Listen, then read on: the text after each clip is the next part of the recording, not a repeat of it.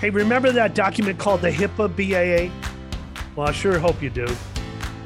But if not, please take a minute to join me in a discussion about this important HIPAA requirement. Thanks for joining me on this edition of the QMC EMS Board and Collar Podcast. Welcome to the QMC Board and Collar, news and thought-provoking discussion for today's emergency medical service professional. The Board and Collar podcast series is brought to you by QuickMed Claims, a national leader in emergency medical transportation revenue cycle management and reimbursement consulting. Now, your host for today's Board and Collar podcast from QMC's business development team, Chuck Humphrey. Well, it was way back in 2003 when the Health Insurance Portability and Accountability Act of 1996 finally became a reality with regards to the relationship between a healthcare provider of service, known as the covered entity, and contracted service providers called the business associates came to be. This document that mandated to seal the relationship is known to us as the Business Associates Agreement, or the BAA. For many of us in the EMS world, these documents sometimes get lost in the shuffle. My guess is, for many of you, someone in charge of your agency 20 years ago paid a really good deal of attention to these. And since then, what has happened? You know, my fear is nothing. So I thought we'd take a quick look to refresh your memory, or maybe to focus your first-time attention onto this important mandate. The BAA is a contract of sorts. The mandate as required under HIPAA says that there must be a document that establishes what business associates can and cannot do when working together with the covered entity, when coming into direct or indirect contact with patients' protected health information, or PHI. The BAA must meticulously establish permitted and unpermitted uses and disclosures of PHI by the business associate and lay the ground rules for how this information is handled throughout the length of the business relationship that exists between the covered entity and the business associate. The document clearly defines the parameters and what actions should be taken should there be a breach of the PHI caused by the actions of the business associate in the course of conducting business together with the covered entity agency. Now, by way of definition, your ambulance agency is the covered entity. The business associate is a person or business who works together with your agency in the course of doing business. Examples of business associates can be an outside billing agency like us here at QuickMed Claims. Could be an EPCR company, an accounting firm, file sharing vendor, your IT vendor, even a shredding company, or any number of other businesses that you contract and work together with in the course of manipulating patient data. The best practice for your EMS agency is to be sure to execute a business associate agreement prior to conducting business. If any contractor or outside agency has the potential to see, handle, manipulate, or work with PHI, be it directly on site at your location or digitally and or even remotely, then a BAA must be inked.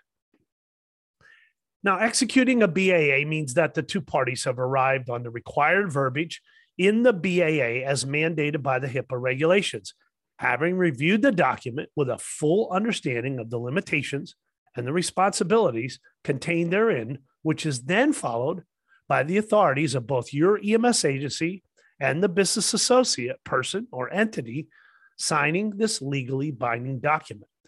But that's not the end of the responsibility.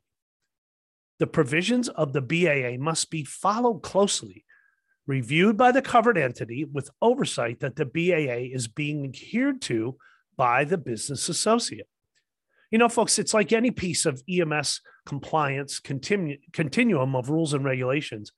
Compliance is not, and I repeat, not about having reams of paper or binders sitting on a shelf in some dusty corner. Compliance has to live and breathe the HIPAA rules, which means that constant monitoring and verification steps must be taken to ensure that the BAA provisions, that document, the verbiage in that document, are being followed by the business associate. By now, I hope you are not asking yourself this question: what if I don't have BAAs in place?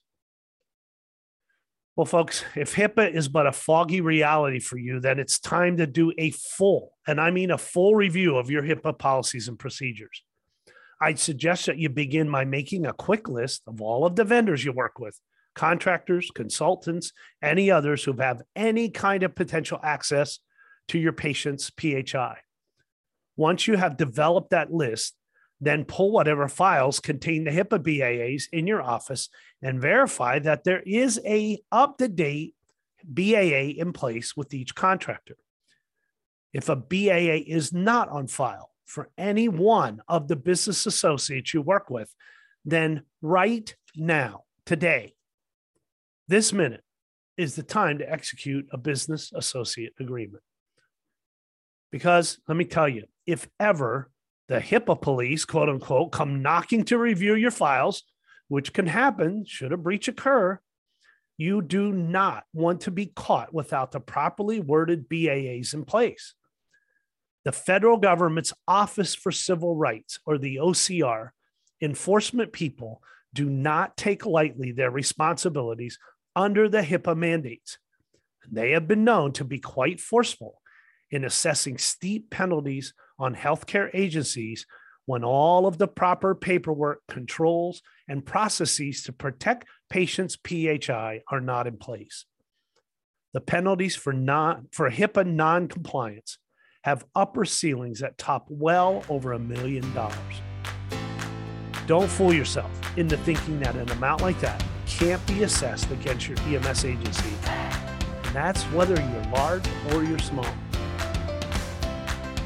Today is the day to blow off the dust from your HIPAA compliance plan and review those HIPAA BAAs. In fact, it's most likely time to review all of your HIPAA documents and procedures, not just the BAAs. But beginning with a BAA review will be a really good step one. Well, I hope you gained some useful insight into the importance of the HIPAA BAA. The QMC EMS Board and Collar podcast aims to keep you informed about important EMS reimbursement and compliance topics. Download and listen to over 175 other episodes on the podcast channel of your choice. Until next time, be safe out there.